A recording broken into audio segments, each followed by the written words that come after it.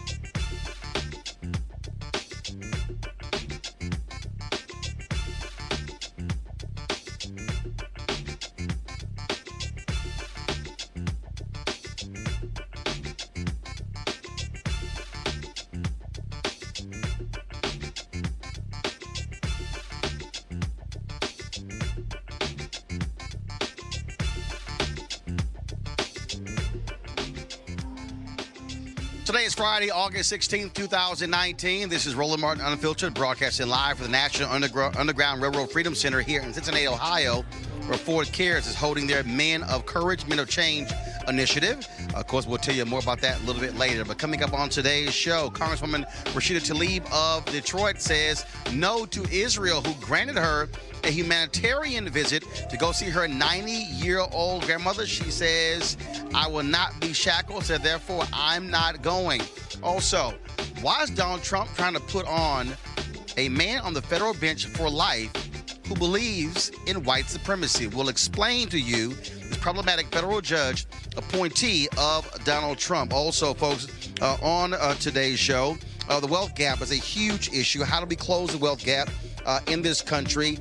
If black folks had the same amount of money as white folks, nearly $2 trillion could be added to the United States economy. Also, what is happening with PTSD in the black community? That is a huge issue. The mental health of African Americans, we'll talk about that. And 2 black women in Oregon win a suit against Airbnb. Folks, we got all that and more right here on Roland Martin Unfiltered. It's time to bring the funk. Let's go. Whatever the miss, he's on it. Whatever it is, he's got the scoop, the fact, the find. And when it breaks, he's right on time and it's rolling. Best believe he's knowing. Putting it down from sports to news to politics. With entertainment just for kicks, he's rolling. It's on Go, roll, y'all. It's Roland Martin,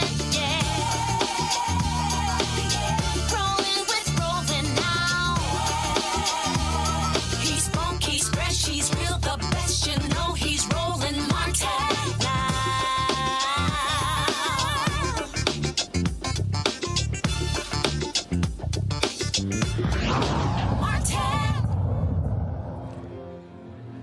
Hey, folks, welcome to Roland Martin Unfiltered, broadcasting live from the National Underground Railroad Freedom Center here in Cincinnati, Ohio, where Ford Cares, they're holding their Men of Courage, Men of Change initiative. I'll tell you more about that later.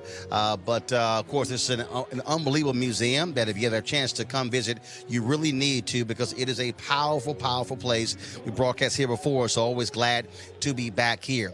Folks, let's talk politics. Congresswoman Rashida Tlaib, she was denied entry into Israel along with Congresswoman Ilhan Omar by Prime Minister Benjamin Netanyahu after Donald Trump said they should not be allowed to come into the country. Well, she then requested a humanitarian bid that was granted for her to visit her 90-year-old grandmother, but then she said absolutely not. She did not want to go under the oppressive conditions imposed by the state of Israel. This has been a contentious issue. Democrats have been highly critical of Donald Trump and Israel for denying them entry. In fact, AIPAC, the largest Jewish lobbying organization in America, they also criticize the move as well. Now, this is a huge issue here. She was going to go see her grandmother on the West Bank during a 4-day trip next week. But then she said absolutely not. She will not go there because of what Israel is doing, the conditions they're placing on her, and so many others. That is a huge problem that we're seeing all across, again, in the political world. And the Democrats continue to say that Donald Trump is wrong for inserting himself into Israeli politics. And Benjamin Netanyahu is also wrong for listening to Donald Trump on this. We'll talk to Kelly Bethea. She's one of my communications specialists. She joins us on our panel. And Kelly, I got to ask you, from a political standpoint, this standout that we're seeing here, you have Donald Trump who desperately wants to attack the squad. He wants to keep going after them and make them a flashpoint. But when you have AIPAC who says that he was wrong and Netanyahu was wrong, this looks like it's backfiring on Donald Trump. I'm surprised that at this point something is actually backfiring on Donald Trump, especially when it comes to something like this. This is supposed to be a personal issue regarding Congressman Tlaib, and now it's a situation where it's an international conflict almost with an ally. It's absolutely ridiculous, and it's gotten to the point where, she can't just see her grandmother because of somebody being petty. Quite frankly, it's just absurd. And not only that, I mean, what you're dealing with here is, first and foremost, this is Israel refusing entry to members of Congress. This is not the first time. They also previously refused entry to Congressman Diggs. In fact, he represented portions of the district that Congresswoman Tlaib currently represents. That was in South Africa, actually, not Israel. I'm sorry, South Africa denied him entry. And so we have seen this from other countries. And so what is Israel saying? Do they want to compare themselves to the racist apartheid regime of South Africa? Well, it looks that way, but not necessarily regarding South Africa, but they're trying to align themselves with Trump because Trump is the president of the United States. We are an ally of Israel. That's what it's looking like so far, especially with President, I can't pronounce his name correctly, Netanyahu, correct? Netanyahu. So he's the white ring equivalent in Israel, and this move by him was actually praised with his base, just like Trump going after Tlaib here is getting praise from his base. So they're just pretty much in line with each other. They're just kind of acting buddy-buddy, but it's still, again, just absurd because this is supposed to be a personal issue regarding Tlaib and her seeing her family, but now it's become an international political conflict because of xenophobia, frankly.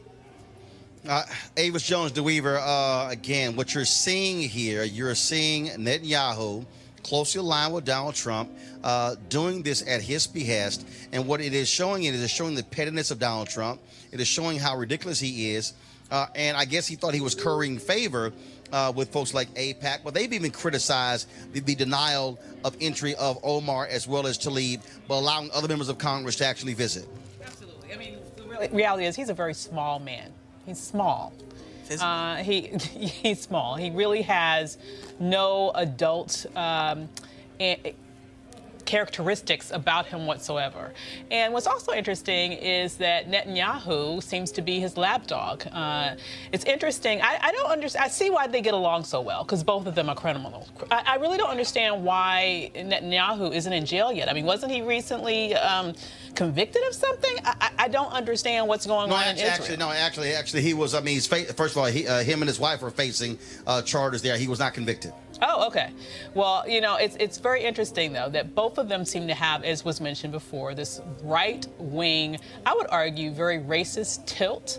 And so Netanyahu is also at the point where he's about to go up for re-election. It's a very controversial election. And let's also say that there is a very strong right-wing faction within Israel that is very oppressive, very racist, and I think they resonate very well with both Netanyahu and Donald Trump. In fact, I've read that Donald Trump is more popular in Israel than he is here in the United States. And so it is really interesting here that you have a country that claims to be this beacon of democracy in the quote-unquote Middle East.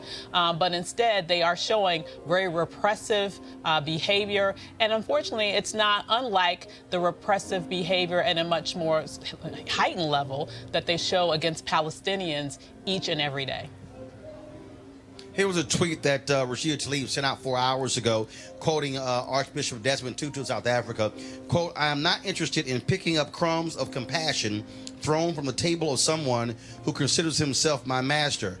I want the full menu of rights." Mm-hmm. Yep. And she's exactly right. I mean, to sit here and say one day, no, you're not even allowed to come into this country, even though we claim to be a democratic country, and then to only backtrack. Let's just be very real. The only reason why they backtracked at all was because of the international condemnation they were receiving in every direction that you can imagine, including, for example, as was mentioned, AIPAC here in the United States, which is no bastion of liberal beliefs, let me tell you. And so it was very interesting to see that they were embarrassed into halfway doing the right thing. But she was exactly right to say, you know, this is an example, basically, of the dehumanizing ways in which Palestinians are forced to contort to the whims of the Israeli government, and she refused to bend to that. And I think one thing that they did not anticipate that we're now seeing is quite to the contrary of what they probably wanted. Her cause is getting even more attention than it ever would have otherwise in terms of coverage via the mainstream media. All right, folks, let's talk about something that's happening here in the United States. And, of course, I have been talking about this over and over and over again, trying to get our people to understand that this election is really about the federal bench in terms of what Donald Trump is trying to do. Now we see that he is literally pushing a white supremacist to the federal bench. And this particular nominee, folks, which is really understanding, is crazy. It's called... This guy wrote this piece, his law review piece, in 2010 called Ethno-Nationalism and Liberal Democracy. His name is Stephen Menashe. Okay, he argues that ethno-nationalism remains a common and accepted feature of liberal democracy that is consistent with current state practice and international law. Now, Avis, this is a guy who Donald Trump is pushing for the federal bench. And this is the thing that I keep trying to explain to people what is going on here. What Donald Trump has done, he doesn't care about the federal bench. No. He basically has said to white evangelicals, white conservative evangelicals in the Federalist Society, whoever y'all want, go ahead. So the reason they support Donald Trump so much is he is giving them complete control of the federal bench. Absolutely. Complete control. Absolutely. And so the fact that, and this is not the first guy who they've been pushing. Okay, so I've been saying the question, is Senator Tim Scott going to stand up and say, hell no to this guy? Lindsey Graham is chair of the Senate Judiciary Committee, the committee that's actually going to be doing the hearings. Is Senator Mike Lee of Utah? Is Ben Sasse of Nebraska? Is Senator Kennedy of Louisiana? All of these people are the ones who are voting for these federal judges. This is a guy who simply believes that America should be a white country. This is why people can have to stop saying, oh, hey, Trump is no big deal. No. If he keeps putting folks like this on the federal bench, they'll be ruling on cases for the next 30, 40, 50 years. Absolutely. I mean, clearly, Trump is a white nationalist, and he's looking to pack the court, apparently, also with white nationalists. It's why, for example, he has gone out of his way to talk about everything else from video games to mental illness when it was a white nationalist who shot up El Paso, okay? He will never say anything against them. He will never say anything to in any way insult them or call them out because he is them. And he is looking to advance their agenda, and to the best that he can, he is looking to codify their specific goals. And so I'm not surprised that this is the type of person that he puts up for the federal bench. And I'm not going to be sort of waiting for people like Lindsey Graham to speak up, because he lost his backbone long ago when it comes to anything that this president does.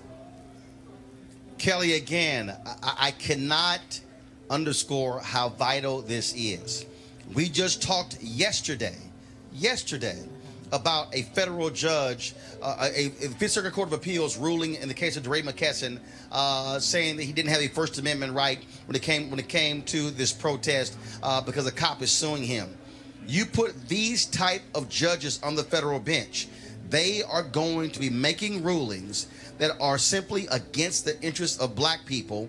And if Donald Trump gets another 4 years, we can expect another 200-300 of these type of federal judges. And that's what is really scary about this situation. Again, and I said this a couple weeks ago, but not to say that what we see on mainstream media as news isn't real news, but it is gossip compared to what's happening right now on the federal circuit and the like.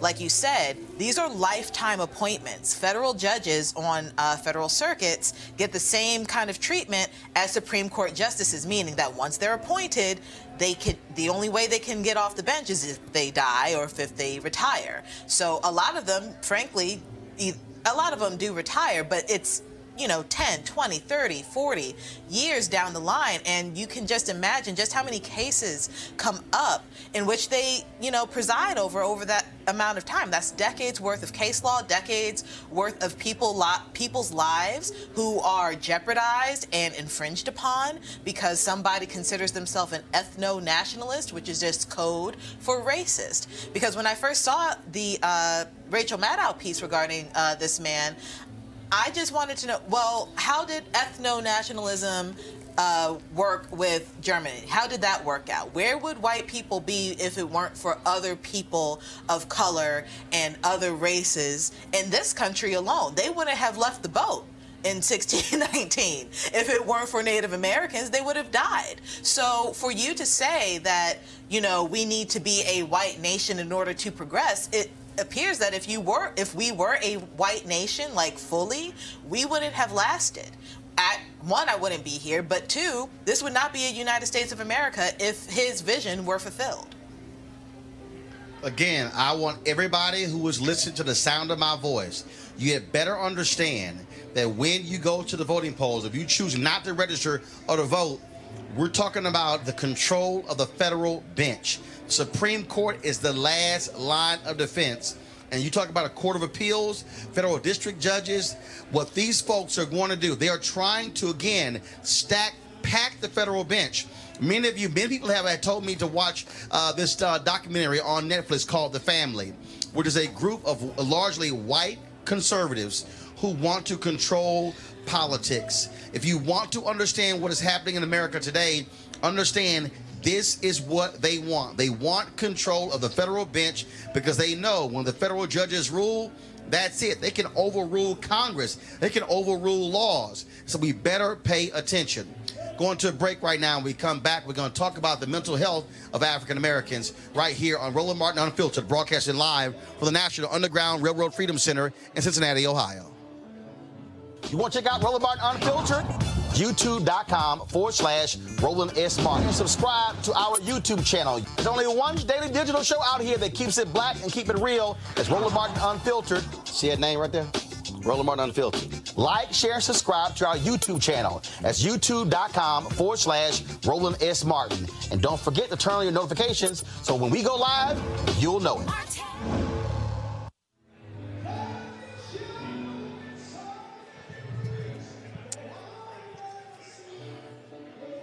All right, folks, welcome back to Roland Martin Unfiltered, broadcasting live from the National Underground Railroad Freedom Center, where Ford Cares is presenting their program, Men of Courage, Men of Change. Folks, let's talk about a huge issue, and that is the mental health of African Americans. When we see a lot of these police brutality cases happening all across the country, when we see stories like the one in Arkansas where this white woman pulls a gun on 4 young African Americans who are simply trying to raise money for their athletic team, this causes traumatic issues for people of color. And so we can't act as if these things do not matter, don't exist. And in fact, remember, we had the sister who was on the subway train there in D.C. who saw the cops take down this brother who was trying to help in the case of them when they stopped a couple of African Americans. Well, she talked about her mental health and what she was dealing with and what she was going through. And so we're seeing this all the time. In fact, Avis, we even have some folks who, again, are triggered when they see videos. Some people simply can't even watch these videos when they're posted on social media because of the impact they have. There's the targeting of African Americans.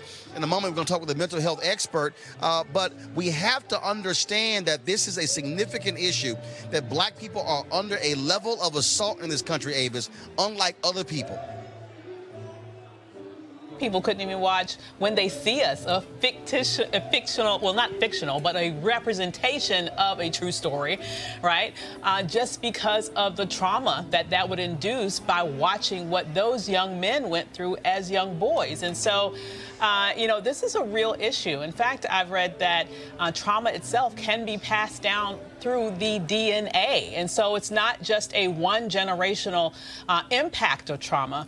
It can be carried on from one generation to the next generation. So for many of us, given our history in this nation in terms of the traumatic experience of the slave experience, we were born already exposed to trauma. And what happens after we're here just exacerbates the situation.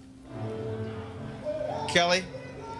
No, I agree with Dr. Avis, but also people don't understand that trauma affects your entire being. It's not just a mental health issue, especially with Black people, because we don't have the outlet to actually express why we're traumatized or what's going on with us mentally. It affects our physical bodies. That's why we have hypertension. That's why we have, an increased rate of stroke and heart attacks and the like. It's not just, thinking and depression isn't just in your mind. Depression is a physical thing, and anxiety is a physical thing. I've dealt with depression and anxiety. I especially dealt with it when I lived in Baltimore during the Baltimore uprising, because I could see the smoke from my apartment when things were, being set aflame. And it's interesting because I was fortunate enough to actually have a therapist at that time, but so many people aren't. So many people, especially in these inner cities like Baltimore, Chicago, D.C., and the like, they don't have the means, they don't have the resources, and their local governments don't have the means and resources, or even think about having the means and resources to actually help this group of people. Right. And just because we're people of color doesn't mean that we don't have, we're not a monolith. And we need those resources as well. So let's go to Attorney Enola Ayer. She's the founder and president of Community Healing Network. And Enola, this is obviously an issue that does not get the level of attention that it needs. When you talk about the level of trauma, the impact on Black folks that they are under, when you talk about not just with police, but also you got white folks who are calling the cops left and right over any one little thing, pulling guns on Black people. I mean, that stuff, you don't simply get over that so easily. James Baldwin said that to be Black in America is to live in a state of constant rage. That is not healthy. We are in a situation where we're constantly under attack. We're constantly under a microscope. Doing anything while Black can be dangerous and can often be deadly. We're in a situation where we have to stop and realize that as a group, as a community, we need to take time to heal. This current manifestation of the problem is rooted in something that took place 600 years ago in the world and 400 years ago in the United States. And we're in the 400th anniversary of the first recorded forced arrival of Africans in the United States. And it is an important and propitious moment for us to say, look, we've made an incredible amount of progress against so many trials and tribulations. But the one thing that has stayed with us from the very, very beginning, 600 years ago, is this notion that Black people are less than. And that is what we are pointing to at Community Healing Network as the root cause of the devaluing of Black lives, the root cause of our mistreatment, of oppression, of depression, of blood pressure, high blood pressure, all of the problems that we point to and worry about, and all of these symptoms are rooted in this notion that we are less than, that there's a hierarchy of humanity, and that white people are at the top and Black people are at the bottom, and sometimes Black people aren't even in the circle of humanity at all. And we believe that unless we deal with that issue, no constitutional amendment, no legislation, no whatever we may do is not going to address the problem. So we have to go to the root cause, and that is what community healing is about. That is what we are about this coming week in the state of Virginia. As we go to the capital of the Confederacy in Richmond, we go with the intent to honor our ancestors and to honor our children by breaking with the most powerful weapon formed against us as people of African ancestry, that lie. We want to declare our freedom from that lie, and we want to develop strategies. We want to share strategies with people so that they can go back to their communities and begin what we call an emotional emancipation circle, a global movement. This movement has been in force since 2006. 2019 is a very, very important year for us. We've been working toward this year since 2006 on the theory that we wanted to engage a critical mass of Black people in this movement for emotional emancipation, healing, wellness, and empowerment by 2019, so that we would be able to see ourselves in a whole new light, to see ourselves in a more healthier view by the year 2020. And that is what we intend to do. Our emotional emancipation circles are self-help support groups. I heard the ladies talking earlier about the need for mental health support. We think that this needs to be a comprehensive, community-wide, global movement, in fact. And for the last 5-10 years, we have been, along with the Association of Black Psychologists, sharing this strategy with people across the diaspora, and it has been resonating. People are realizing that we do need spaces where we can breathe, spaces where we can take the time to heal, understand the impact of historical forces on our emotional lives. What has it done to how we view ourselves? What has it done to how our children see themselves? And what has it done to our relationships and the well-being of our community? It is time for us, as Dr. Maya Angelou said, that it's time to take a day to heal from the lies we've been told and the ones that we've told ourselves. We will not be able to move forward, we believe, as a people until we deal with this issue. And we believe that since we have done such amazing things, even while carrying the weight of this lie on our shoulders, we will be able to do even more amazing things once we have taken the time to heal and free ourselves and, more importantly, our children from this heavy burden. So how can folks reach your organization? CommunityHealingNet.org, CommunityHealingNet.org. Okay. Well, Shirley, appreciate it. Thank you so very much. Thank you for giving us a chance to talk with you. Bye-bye. All right, folks, going to go to a break. We come back. We're going to talk about a couple of sisters who have successfully sued Airbnb for discrimination. That's next. Roland Martin Unfiltered. All right, folks, you've heard me talk a lot about marijuanastock.org. Why? Because I want to keep you informed of investment opportunities that make sense. We've all watched the growth of the cannabis industry. A recent report by New Frontier Data estimates the global cannabis market at over $340 billion. Now, we know that marijuana legalization is sweeping the country state by state. We also know that marijuana has a good cousin, the hemp plant, which with a much higher concentration of CBD. That means hemp gives you all the medical benefits of marijuana without getting you high. Now, until recently, hemp farming was practically illegal in the U.S. and heavily regulated by the DEA. However, the 2018 Farm Bill changed all of that, making it legal to grow hemp CBD in the U.S. and creating one of the largest commodities worldwide. They need land to grow all of the plants. And folks, is it rocket science? It's an incredible investment opportunity. And that's where our good friends at 420 Real Estate come in. Their business model is simple. They buy land that supports hemp CBD grow operations and lease it to licensed high-paying tenants. That's right, they are hemp CBD landlords, and you can get in on the action. The folks at 420 Real Estate decided to do something special for Roland Martin Unfiltered family. Originally, the minimum investment level was $500. Right now, you can invest in this crowdfunding campaign for as little as $200. That's right, $200 up to $10,000. Now, let me recap. This is a $340 billion worldwide industry, and it's growing. You can participate with as little as $200. To invest, go to marijuanastock.org. That's marijuanastock.org. Get in the game and get in the game now.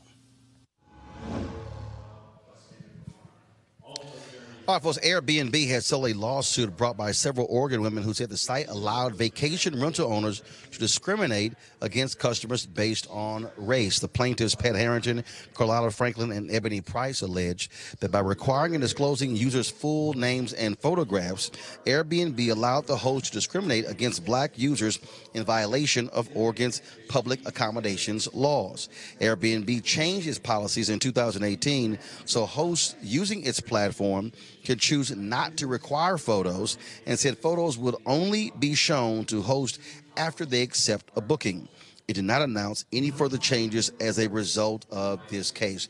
Avis, I want to go to you. I know, look, they had a civil rights audit that was done on Airbnb, and we've seen these things before. And when it comes to other technology, other apps, dating apps, things along those lines, this is the thing that people have to understand. Racism continues to fester, even in these areas where you think it should not be. And so Airbnb and other companies are having to deal with this, because when you're talking about consumers utilizing their personal space, whether it's a home or a condo, we talk about cars, things along those lines, that racist view is going to come into play. Absolutely. I mean, come on. Housing discrimination has been around as long as there's been housing in this country. And so this is just a 21st century version of that.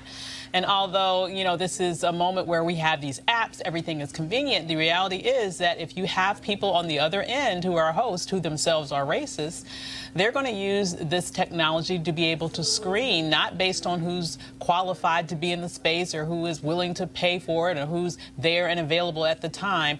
They're going to screen for who they want in their space. And if they're racist, they're not going to want people who aren't white in that space. And so I'm super proud of these women for standing up and saying, this isn't right, we're going to do something about it, and forcing the company to make some changes so that these types of discriminatory actions won't be able to move forward in the future.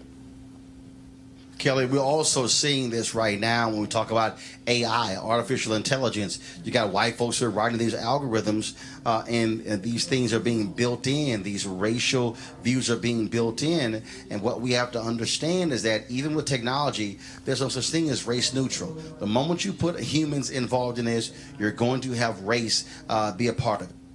And I'm not really surprised at this at all. Like Dr. Avis was saying, you know, humans are behind technology. Humans are behind AI and the development of it. So if you have a racist person developing the AI or a racist person developing the app, it might not even be overt racism. It could just be implicit bias and just, you know, frankly, American views on people of color. If you have somebody like that, then your product will be inherently racist. And this isn't new. You know, while we don't really think about it, some of the first cameras that we've had in film and television and the like were more or less racist, because the film itself would not depict black people in such a way that you could see our real color. That was a thing. It still is a thing, depending on what kind of camera and equipment you use. So racism is invasive. It is prevalent in everything, and I applaud the women in Oregon for actually, you know, standing up for themselves and suing, because a lot of I can imagine just how many people were in their same shoes and just didn't, out of fear or, you know, frankly, just not feeling like the law would be on their side. I want to talk about this other political story that jumped out. The head of the DCCC, Democratic Congressional Campaign Committee, they have revamped their hiring procedures after they got criticized by black and Latino lawmakers. Avis, you would think that if you're running a Democratic institution, you might want to learn to hire black and Latinos. You would think that. You would think a lot of things, but clearly they haven't gotten the memo. I don't think that at all, because once upon a time, Democrats weren't so liberal. Well, you know, and still today, let's just be real. Racism is not limited to any political party. Bias in hiring is not limited to any political party. And certainly we know from the Democratic behaviors for years, up until this day, in terms of how they spend their money, it is not done in an equitable and fair way, I would argue. And that would include hiring. And so I'm happy to see that there have been some changes there, so that maybe they'll now have a more diverse staff, because the bottom line is the Democratic Party would not have a chance to be successful politically without the political power, specifically of the black community. So the fact that they have been continuously falling behind in terms of diversifying their workforce and diversifying their contractual obligations is a continuous disappointment, and it continuously needs to be called out until it's changed. Kelly, look, they got criticized in a huge way by black and Latino lawmakers, making it perfectly clear that you can't ignore this powerful constituency But this is the point that I've also been saying, is that what those black lawmakers have to make clear is that we're going to force change, and not just when it comes to hiring, but also when it comes to spending as well. And that is, those dollars must be allocated to these communities, and not, frankly, with chump change, but in a serious way. And the DCCC, the members pay into that. And that's one of the reasons why they have forced these changes. Absolutely. And my thing is, you cannot, like Dr. Avis was saying, you can't really have a Democratic Party of the 21st century right now without Black and Latino people. So the fact that your workforce doesn't reflect something that you actually need, that's a problem. And further, you can't just want our votes during every 4 years or every election cycle. This needs to be something that is consistent. This shouldn't just be like I forgot, and it's about to be 2020, so let's put some black people in here for, a year and a half so that people don't, rock the boat. No, this needs to be a real change. It needs to be a real policy. And that's the only way the Democratic Party, DCCC included, could actually be progressive as well, because otherwise you're just, a Republican Party with black people in it, and that's not something that we need right now. Republican light. Right. No pun intended. Let's talk about a story that caught my attention today. That is, if African Americans had the same wealth as white Americans, that would add nearly $2 trillion to the United States economy. Joining us right now from Dillard University is Dr. Christian Brody. She's the Dean of the College of Business at Dillard. Dr. Brody, glad to have you on Roland Martin Unfiltered. Glad to be here with you. Thank you, Roland. This issue of wealth is hugely important. We saw during the home foreclosure crisis, 2007 and since, 53% of black wealth wiped out as a result. African Americans also don't have the same wealth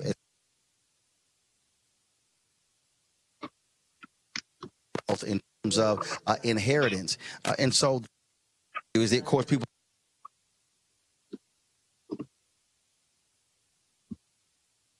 Outside of the issue of reparations, how do we close the gap?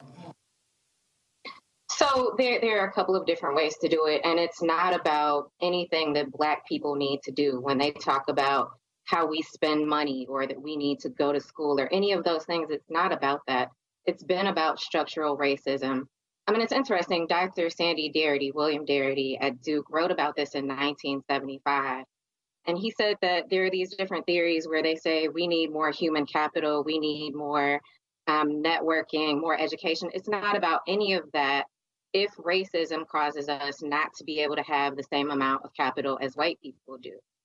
Capital, physical capital in terms of owning homes and appreciable assets is the problem. So long as we're kept from those things, so long as we're kept from getting the same level of education, the same sort of houses, being able to live in safe neighborhoods, you're going to continue to have a wealth gap. And it's not anything that individual African Americans need to do about it. It's really about getting that capital and stopping the discrimination that keeps us from it. So without, first of all, reparations is not going to get passed tomorrow. What do you say to black folks today? What do we do? I think we're doing it. Dr. Bill Spriggs at Howard writes about in his articles that African Americans are more likely to send their kids to college, that we spend a greater proportion of our income on higher education, that we do buy houses. In my article, I wrote an article about foreclosure, that we may be more likely to have a foreclosure start, but less likely to actually have a foreclosure, because when black people do get houses, we value them. We take care of business. I don't think that there's anything else that we could be doing. And I think a lot of economists, a lot of political people have said, what black people need to do. We are doing it. I can't blame us for it. It's about discrimination, allowing us to be able to have those same assets. That's really the only thing that's going to solve it. So long as discrimination exists, we're not going to be able to solve that problem.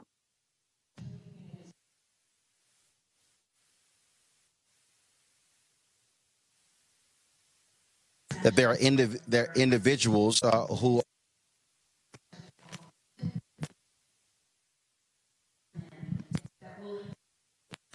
I'm sorry, Dr. Roland. Brody, I couldn't hear that. Could you say that one more time?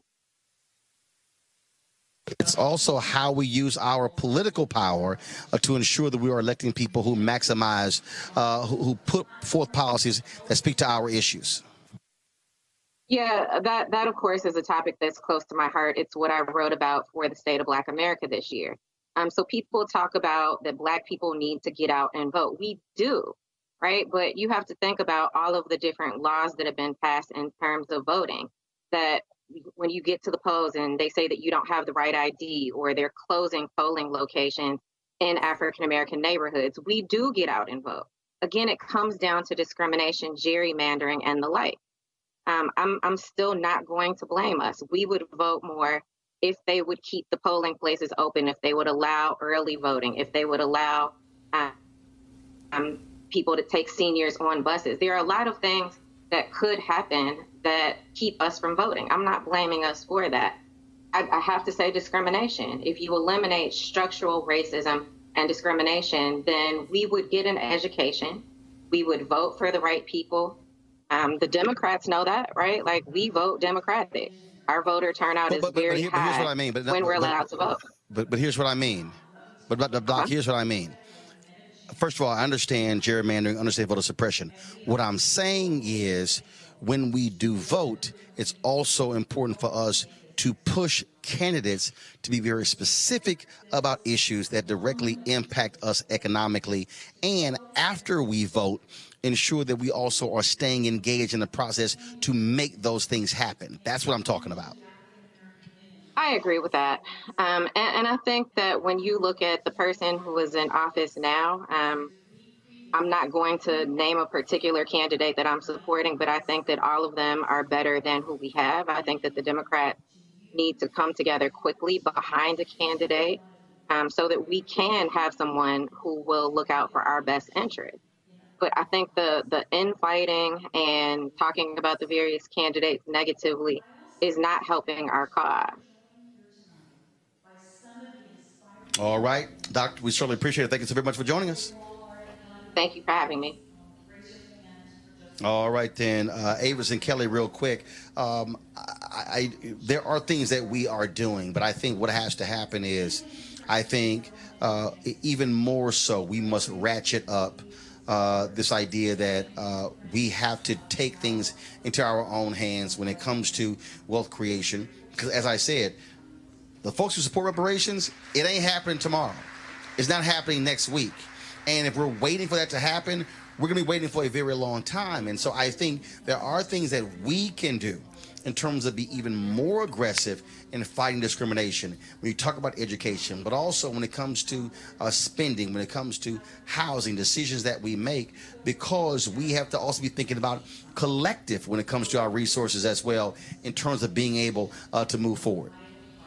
Well, you know, here's the thing that I find very interesting about that study and about other studies that have been done of Trump supporters. Here's one consistent thing that we can point to.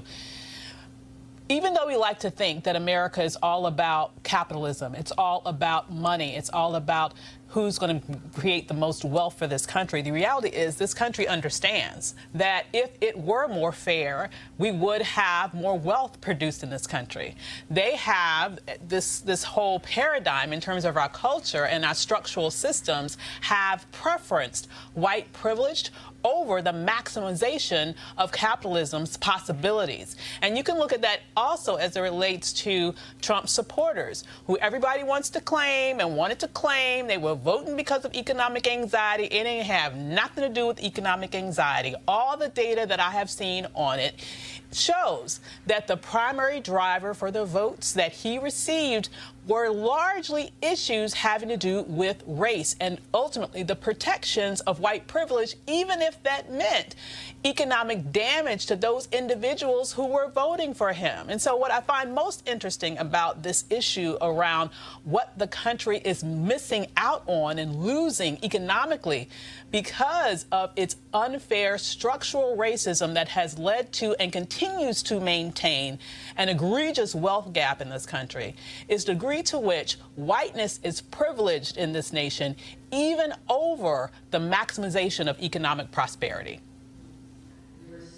Kelly. No, I definitely agree. But what also baffles me about this is people act like they care and they don't. You know, like Dr. Avis was saying, if we really were fair, that would mean the taking of power away from those who consider themselves white supremacists and feel like that is their pedestal. You know, nobody wants to be knocked off of their pedestal. But the problem is something needs to give in order for this nation to actually be great for the first time, not even again. So what we're dealing with here is people who say that they want one thing aren't willing to give up anything in order to make that happen. And we have a whole, entity of people who are going to be, lost and losing in the process at the expense of literally the entire nation. So something literally has to give. Something has to change. And if you are not willing to change it, we're going to continue this over and over again. Even with presidential candidates talking about reparations, that really is the solution, is to make everything a little bit fairer. But nobody wants to say that either, because even those who are talking about reparations, they would lose their standing in society, whether you're black, white, what have you. They are still upper echelon, these politicians. And if you do that, they'll lose their standing. And nobody wants to lose their standing at the expense of themselves, even if it means for the betterment of the whole. So that's the problem. People want something and they're not willing to change what's going on. All right, folks, going to a break right now. We come back. We'll be talking more issues right here on Roland Martin Unfiltered. Back in a moment. All right, folks, Life Lux Jazz is the experience of a lifetime, delivering top-notch music in an upscale destination. The weekend-long event is held at the Omnia Day Club Los Cabos, which is nestled on the Sea of Cortez and the celebrity playground of Los Cabos, Mexico. The Life Lux Jazz experience offers the ultimate getaway for discerning jazz aficionados by pairing an upscale international destination with luxury accommodations, fine hot cuisine, top-shelf libations, breathtaking golf, exhilarating spa, health and wellness options, and much more, while showcasing some of the biggest names in entertainment. The second annual Life Lux Jazz Experience continues to build upon its success and heritage with Jazzing Around Los Cabos, a celebratory expansion of accomplishing its goal of sharing all the finest the destination has to offer, including daytime excursions and mini concerts, including the Spirit of Jazz Gospel Brunch and Jazz Sunset Cruise. Confirmed guests, comedian actor Mark Curry, Gerald Albright, Alex Beaumont, Raul Madon, Incognito, Pieces of a Dream, Kirk Whalum, Average White Band, Donnie McClurkin, Shalea, Roy Ayers, Tom Brown, Ronnie Laws, and Ernest Quarles. Man, that's a hell of a lineup. For more information, visit the website at lifeluxjazz.com. It's lifeluxjazz.com. Also, we'll be broadcasting Roland Martin Unfiltered from Los Cabos the Thursday and Friday. And so you definitely want to be in the house, folks. It is an amazing experience. I can't wait for it all to happen. So go to lifeluxjazz.com to sign up today. All right, folks, welcome back to Roland Martin Unfiltered. The fallout continues over the announcement between Jay-Z and the NFL that was announced on Wednesday. One thing that's really interesting is that Charlamagne the God posted a video on his Instagram page where he says that his comments were actually edited for the NFL Network. So let me explain to folks what actually happened. What actually happened is that when they had that news conference, select media was invited to the news conference. They then said no video, no photos, but the folks there were able to actually record audio. We were told that. Mark Thompson, of course, went on our behalf. We had him on the show discussing it. And I was concerned. I raised the issue about not having, who was recording the video. Well, now all of a sudden we've seen these excerpts that have been dropped by the NFL Network. And to see Charlamagne say that his comments were edited out, I have sent notice to the NFL. I was to folks there saying that full video needs to be released. Avis, I don't understand. I mean, first of all, it's real interesting that, look, I get a recording audio, but the reality is if you post an audio clip, it's different than you post a video clip. Right. And so I had an issue with the NFL controlling the video to that news conference and then sending it out, whenever they wanted to, as opposed to it being an open and free news conference. And so when I saw Charlamagne's post, that was nuts to me. That for him to say that the NFL literally edited his question. And so what you saw on his page was not actually lining up with what took place in the room. Who can be surprised by this? Now, really, this is the NFL that we're talking about. This is the institution who colluded in order to punish a player, Colin Kaepernick, for his ability and for his bravery in terms of exercising his free speech abilities in this nation. And so why should we be surprised with anything that they do? Clearly, this was some sort of move that they're trying to do to be able to in some way move on past this lingering public relations problem that they have, since they continue to refuse to hire this man. And also since they had to settle that lawsuit, which suggests that they admitted some culpability in terms of their collusion. And so they wanted to be able to move on and change the narrative. And what better way to do that than to bring in a black face to say, hey, we need to move on. And now I'm not surprised at all that they have let out an edited video which puts the best spin on it, at least they thought put the best spin on it from their perspective. This isn't going away anytime soon. I think they underestimated the backlash that they would get from it. And I also think, quite frankly, that Jay-Z underestimated the backlash that he got from it. And even if they were to release the whole news conference, which they probably should have in the first place, I really don't think this is going to be an easy pill for a lot of people to swallow, because a lot of us still think that they're wrong. Kelly, from a communication standpoint, you would think that the NFL would be fair and release the whole deal, but clearly games are being played here. I mean, from an NFL standpoint, I actually see what they're doing. They're trying to put themselves in the best light as possible, but them putting out edited clips of audio and not even video also suggests that something happened at that conference that they don't want us to see or assume happened, glean from. So when you do something like that, it doesn't look good. The fact that Charlamagne's clips were edited and he's the one who found out, or those are the ones that were released, that's also very interesting, because Charlamagne's base is predominantly black, and they're predominantly the people who would be watching football games should this actually blow over. So the fact that it was actually Charlamagne stuff, that's actually what's making it sound like really fishy to me, that they specifically picked him out of whoever and however many people were actually at that conference. They picked his quote and his tweets or whatever to actually doctor in an attempt to, make this blow over, and it blew up in their face. Avis, about 40 minutes ago, TMZ Sports posted this story saying exclusive, Jay-Z to become part owner of NFL team. Now, in this story, it says sources connected to Jay and with direct knowledge tell us Jay is going to have a significant ownership interest in an NFL team. As for which team, we're not being told, but we are told it is going to happen in the near future. Now, again, this is TMZ Sports. This has not been, of course, confirmed by anyone else. But this is certainly adding another log to the fire of people who have been critical of him forming this alliance with the NFL around entertainment as well as social justice. And folks are saying, oh, now we see why this deal was cut. Just your initial thoughts. Well, then the first thing that he should do as owner is to pick up Colin Kaepernick. How about that, Jay-Z? Exactly. That's my thoughts. Well, we'll see what actually happens. We'll see what actually happens there.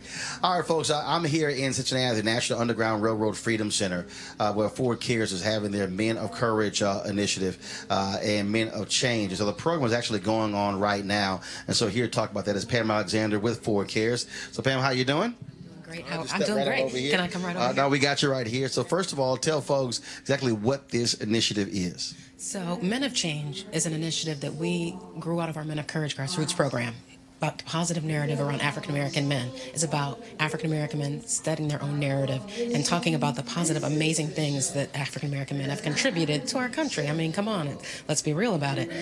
Men of Change is an exhibit that we have funded through the Smithsonian that does exactly the same thing. It's going to travel to 10 venues over 3 years. It's opening tonight in Cincinnati. But again, it tells the story of Dr. King and President Obama, but it also has in there Kendrick Lamar, LeBron James. It has something for everyone because we want everybody to be able to go in and see the achievements and the success, but also see themselves in the exhibit. It's like nothing you've ever seen before. So the exhibit actually it debuts here at the National Underground Railroad Freedom Center, and it's going to be here in Cincinnati for how long? It'll be here until the beginning of December, and then it travels to Tacoma, and it will be on a 3-year tour. Now, the really exciting thing, and I know you've been part of a lot of what we do, Roland, so thank you for being here. We have a community outreach initiative that goes with the exhibit called Men of Courage. It's a grassroots initiative. It started in 2015, but here we're adding a little bit something special. We've got a barbershop challenge. So we've got 2 barbershops we selected in the community that have been transformed and made over into Men of Courage barbershops. And for the next 3 months, they're going to compete with each other, offering programming around leadership. They're going to have cuts and coding, free haircuts. You can bring in your young son, get a haircut, and he learns how to code. All kinds of special activities, and they're going to be competing. And at the end of the 3 months, the one that does the most in the community around this positive narrative gets $10,000. So after this program here, there's a barbershop crawl. So explain, because first of all, y'all, when I saw the program, I was like, okay, I'm used to pub crawls, bar crawls, but a barbershop crawl? Yeah, so we're going to go to the Men of Courage barbershops. We're going to talk to the barbers who are amazing. And we're going to find out what they're going to do in the community. We're going to meet some of their clientele. I know I'm not supposed to go in there, right? It's a barbershop, but it's sacred ground, right? I can go in tonight. You can get a trim. I can go in. We can take care of that, right? So we're going to go to the barbershops and we're going to crawl between the 2 of them. Well, not crawl. You know, we're going to drive in a Ford. Yeah, precisely. I figured that. Yeah, we're going to drive in a Ford. But we're going to have a little, get together and celebrate these barbers. They're already planning stuff. They're already competing. So if you Razor One and Precision Blends with a Z here in Cincinnati are competing to win that $10,000 for the next 3 months. Now, flying here, I was in Pittsburgh earlier today, and so on the plane was Jerome Bettis, Hall of Fame running back for the Pittsburgh Steelers. But did anybody think that to have Jerome Bettis come to Cincinnati and Pittsburgh don't like each other? Everybody loves the bus. Everybody look not Cincinnati. I'm just saying if you talk about the Steelers in Cincinnati and Cleveland, so I was kind of like, because we were on the plane, he said, hey man, but both going to Cincinnati for the Men of Courage deal. I was like, I know how I'm going to be received. I don't know how you're going to be received in Cincinnati. Well, I got to say this. He has been great. Jerome has been with us with Men of Courage since 2015, speaking to youth during their programming. We're having him here, so the Bengals fans are just going to have to deal with him. He is outstanding. I think they're fine. Yeah, if Pam get run out of Cincinnati, I'm going to be there reporting what happened. No, they'll be fine. They'll be fine. They've been very welcoming to him. So, I can't find him right now, so hopefully he's okay. But no, it's great. Yeah, he ain't hiding. Bus can't hide. All right, so that's true. So where can people get more information on this program and the exhibit? Okay, so Men of Change is in Cincinnati until December. More importantly, or equally importantly, Men of Courage, that whole visioning, positive narrative, you can go to FGB, as in Forward Gives Back, .life. There are teacher guides. There is a toolkit, so you can have your own Men of Courage event or work. If you have a youth group you want to use it, free on fgb.life. Just go to the Men of Courage spot so everyone can be part of this movement, because we all want to make sure that the real story, the true story, the positive story of African American men is out there. All right, sounds good. I appreciate it. All right, thank you. All right, glad to be here. All right, folks, again, FGB.life for get more information on that. I want to thank Kelly and Avis for being with us today on the show. That's it for us. Of course, folks, we also want you to support what we do. Your dollars allow us to be able to broadcast from places like this, to be able to cover these stories. And we're glad to be here. And so, again, go to RolandMartinUnfiltered.com. Join our Bring the Funk fan club. As we do every single Friday, we always end the week with showing you all of the people who have given to our Bring the Funk fan club. If you have given and you don't see your name, so shoot us an email. We'll get it all taken care of. Again, go to RolandMartinUnfiltered.com, and you can, of course, on the site, you can give via Square, PayPal, as well as, I'm leaving out one, Square, PayPal, Cash App. You can do that as well. And so please do so. Again, we want your support for the great things that we're doing. And so, I got to go. I'll see you guys on Monday. Holla!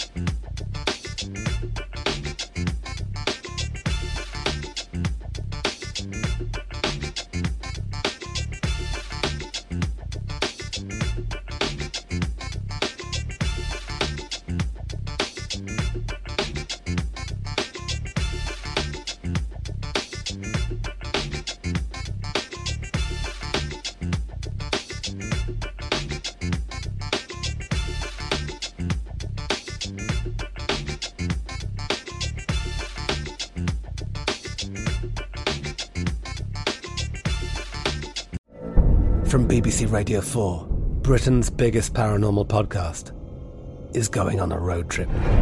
I thought in that moment, oh my God, we've summoned something from this board.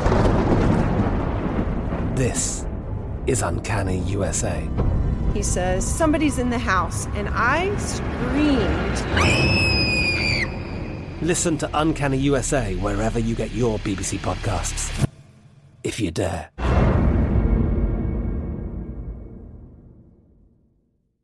Open a limited-time 11-month certificate at Kemba Financial Credit Union. At 5.25% APY, it's more than triple the national average, plus it's a safe and secure way to grow your money. Visit your local branch or kemba.org/cb for details. Offer expires May 31st, 2024. APY equals annual percentage yield. Restrictions apply. $500 minimum and $250,000 maximum deposit. Advantage status required. Comparison based on bank rate average. Federally insured by NCUA. Step into the world of power, loyalty, and luck. I'm gonna make him an offer he can't refuse. With family, cannolis, and spins mean everything. Now, you wanna get mixed up in the family business. Introducing The Godfather at ChumbaCasino.com. Test your luck in the shadowy world of The Godfather slot. Someday, I will call upon you to do a service for me. Play The Godfather, now at ChumbaCasino.com. Welcome to the family. VGW Group. No purchase necessary. Void where prohibited by law. See terms and conditions. 18+. Are you looking for the perfect move-in ready home this spring season? Now's the time to buy at Fisher Homes. For a limited time only, enjoy below-market interest rates starting at 5.375% APR, 6.139% APR. With these exclusive lower rates, you can save hundreds on a move-in ready home and start enjoying the benefits of home ownership even faster. Schedule your personal tour with one of our new home specialists at FisherHomes.com and make this spring the season you find your perfect home sweet home. Financing provided by Victory Mortgage, LLC, NMLS 461249, Equal Housing Lender.